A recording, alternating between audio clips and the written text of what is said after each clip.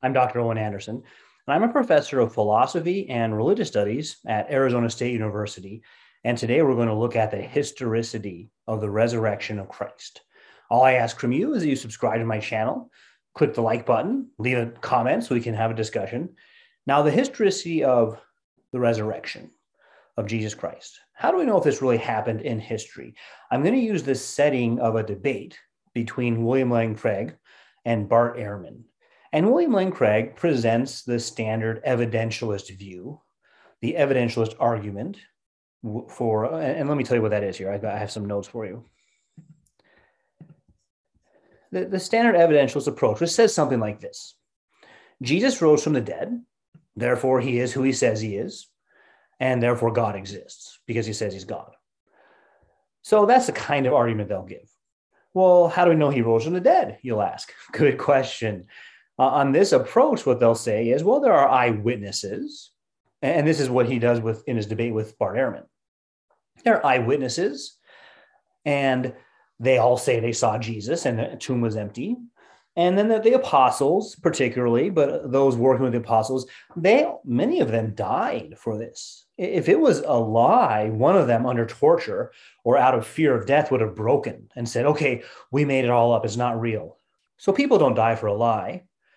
And then it's not a group hallucination. There's really no such things. They might even take time, the evidentialists, to go into like medical reports to show, you couldn't have 12 or more people hallucinating they saw someone.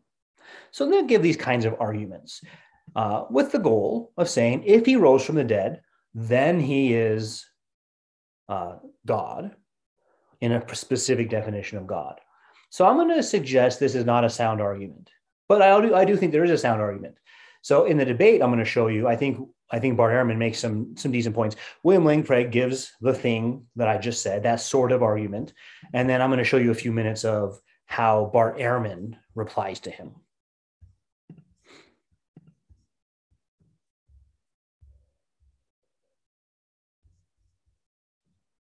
Bill claims that the best explanation of his four facts is that there was a miracle that happened.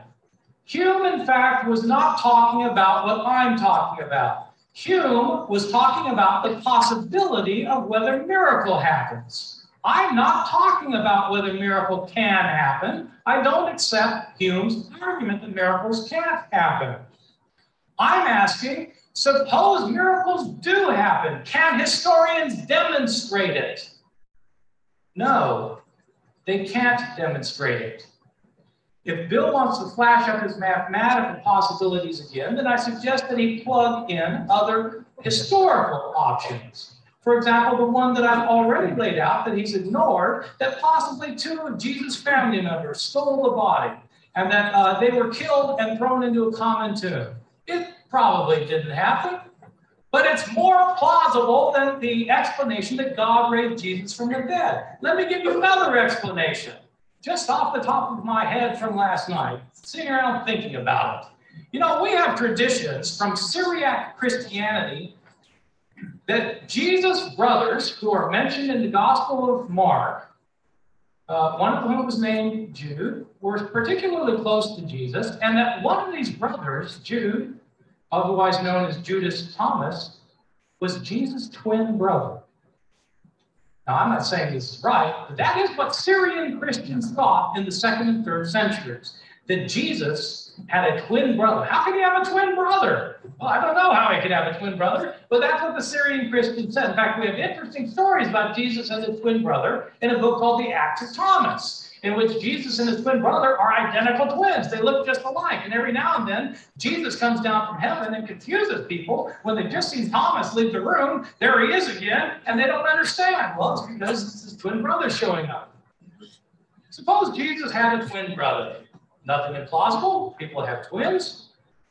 After Jesus' death, Judas Thomas, like all others connected with Jesus, went into hiding and he escaped from Judea. Some years later, one of Jesus' followers saw Judas Thomas at a distance and he thought it was Jesus.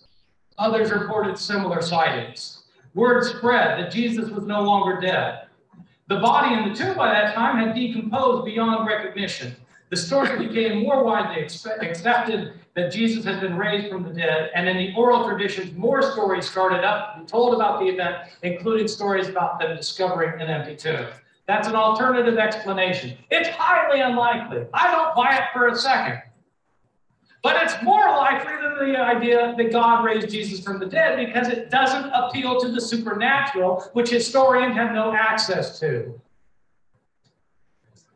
Bill did not deal with the inconsistencies that I pointed out among our accounts. He simply said, well, earlier accounts are better than later accounts. If that's what he thinks, I want him to come clean and tell me.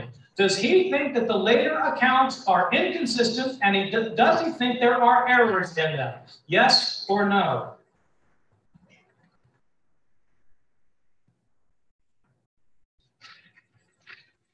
Bill admits that unembellished accounts are more likely to be historical accounts. If that's what he thinks, I want him to answer my question, yes or no. Does that mean that the embellished accounts of the Gospels are not historical? You see, he can't have it both ways. He can't say that unembellished accounts like Mark's burial scene are probably historical because they're unembellished, and then say that John's account, which is embellished, is also historical. If both embellished and unembellished accounts are equally historical, then the criterion has no weight that says that unembellished accounts are more likely to be historical. He asks, why would the women appear at the tomb? I made an argument for why Mark, or one of this community, may have invented the women. His response is, well, Mary Magdalene was a follower of Jesus. Well, Mary Magdalene's very popular these days, since everybody's read the Da Vinci Code, and if you haven't, it came out in paperback today. For the two of you who haven't read it yet. Well, yes, Mary Magdalene was a follower of Jesus. But his own argument was that nobody would invent the women because they were marginalized. Because men didn't think highly of women. My response is that's precisely why Mark would invent the tradition. Because in Mark's gospel, it's the marginalized who understand who Jesus is. It's not the male disciples. That's why you have the story of the women discovering the tomb. All right. So general idea, response that Ehrman's giving, alternative way to interpret the evidence. That's the essence of what he's doing. There's an alternative way to interpret this evidence. And he gives one, which and he says is silly himself, but he thinks is more likely than the alternative that God raised Jesus from the dead. And that's part of the problem is, how do you get into, let me add that in here, probability, likelihood, plausibility. Really, these last two are kind of the same, and they really mean more about you. I find this likely. I find this plausible. That tells us about your framework. Probability, how would you set the probability of resurrection of the dead? Like out of 10 instances, 0.7 people are raised from the dead. I mean, that's not a matter of statistics or probability. So that's one reason why Ehrman's saying this is not an area for the scientists. I mean, the historians. Now, I think he's wrong about that, but that's one reason that he's saying that is it has to be objective material evidence as we study. On that, I agree. What he's overlooking is the objectivity of reason, which I'm going to get to in a moment, that he's failing to use reason to know some basic things which would help him solve this problem of the resurrection. But the evidentialist argument is simply unsound. And so he's able to then attack that and think that he's won some great victory. There are alternative interpretations, better perhaps than the one he's coming up with. And we could go through a few. I'll just name them and give a small hint of what they would say. This would be more of a time for a world religion class. But each of these has a perspective on who Jesus was. And the thing is, each of these could affirm the resurrection. You don't have to deny it the way Bart Ehrman is. You could say, yeah, that did happen. The materialist / pragmatist could say, yeah, the resurrection happened. A lot of weird stuff happens in history that we don't understand. It has very little bearing on my life in the 21st century. And perhaps one day through advances in medical research, we'll figure it out. But even today, there's a lot of weird medical stuff that we hear stories about happening. And at least that stuff we can study today. Something that happened a long time ago, I don't know. So you don't even have to say it didn't happen. Just say, yeah, lots of weird things happen in the world. That's why we have science. And while we have to admit we don't know what they mean or what it's for, the Hindu say, yeah, this is an avatar of Krishna, one of the enlightened ones, one of the great teachers. Something similar will be done with Buddha, one of the great teachers. Islamic approach could be to say, yeah, he's one of the prophets. Don't deny who he is. They might deny the crucifixion altogether. And there's a few different views of what they do with either denying the crucifixion or having the person of Jesus replaced. So then they would sidestep the whole issue of resurrection altogether and say he didn't die. But that would be their own miracle that they'd be saying happened at the cross.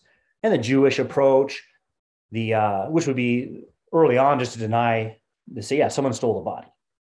And then they got the story going around that there's a resurrection. But then you could have a kind of Jewish mystical approach, which might blend with these two. One of the spiritual teachers of the world.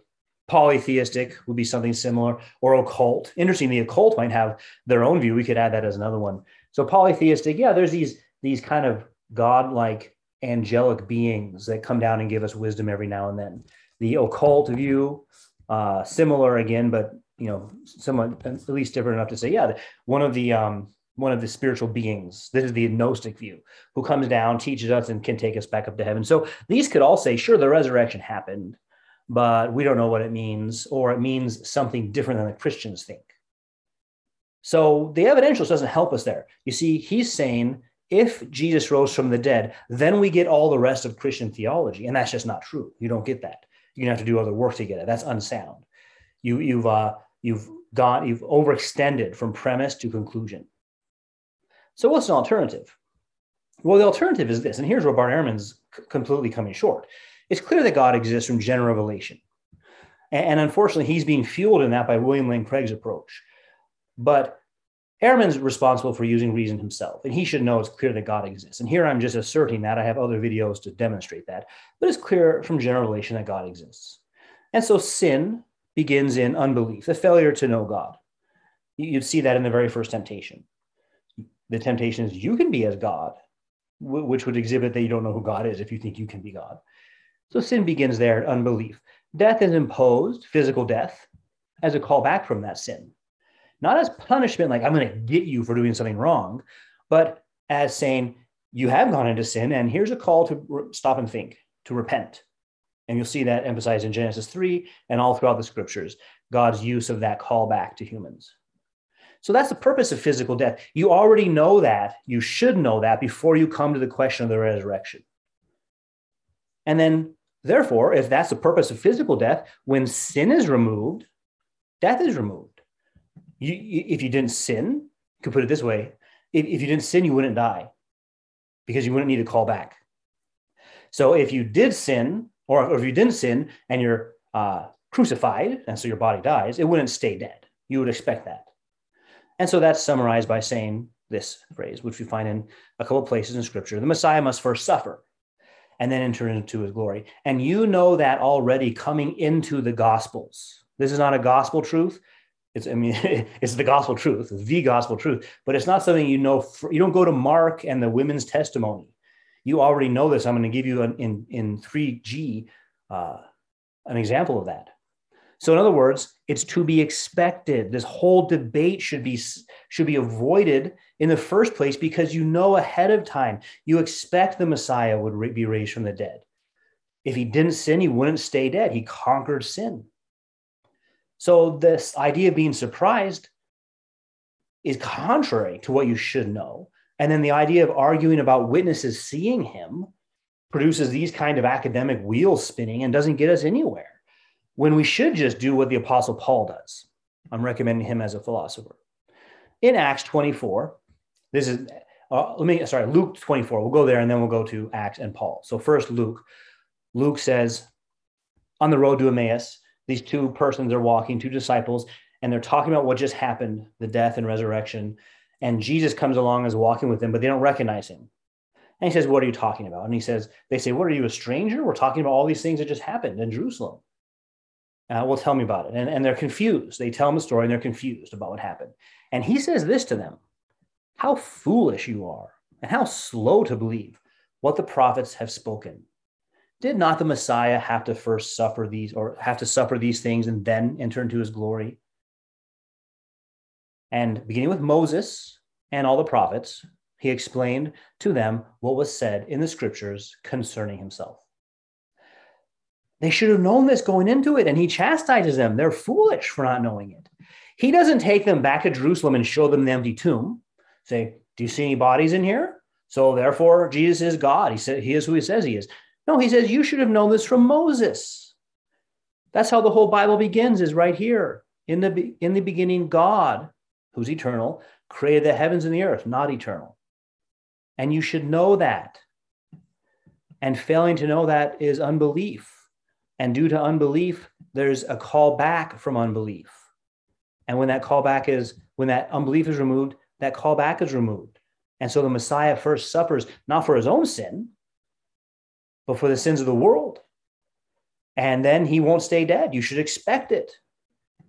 See how that flows? And we can go through what I would encourage you to do. I didn't put down verses from Moses and the prophets. You should make that a challenge from Christ himself to not be slow. Go back and look at Moses. Where can we find this? I told this to one Christian apologist, and they said, what? So going to like biblical prophecy, like Isaiah said this 700 years before Christ and it came true. No, that's not what it's talking about at all. I shouldn't say not at all. That's in a Venn diagram. That's a tiny part of the Venn diagram. It's talking about this whole expectation from the beginning of creation and the reality and the purpose of sin, why God permits sin and what he's going to do about it in redeeming. It's the essence of the story of Abraham and Isaac. So get into those stories and find out, why did Christ direct them here instead of just walking back up to Jerusalem to the empty tomb? And then we get Paul in Acts 26 before King Agrippa.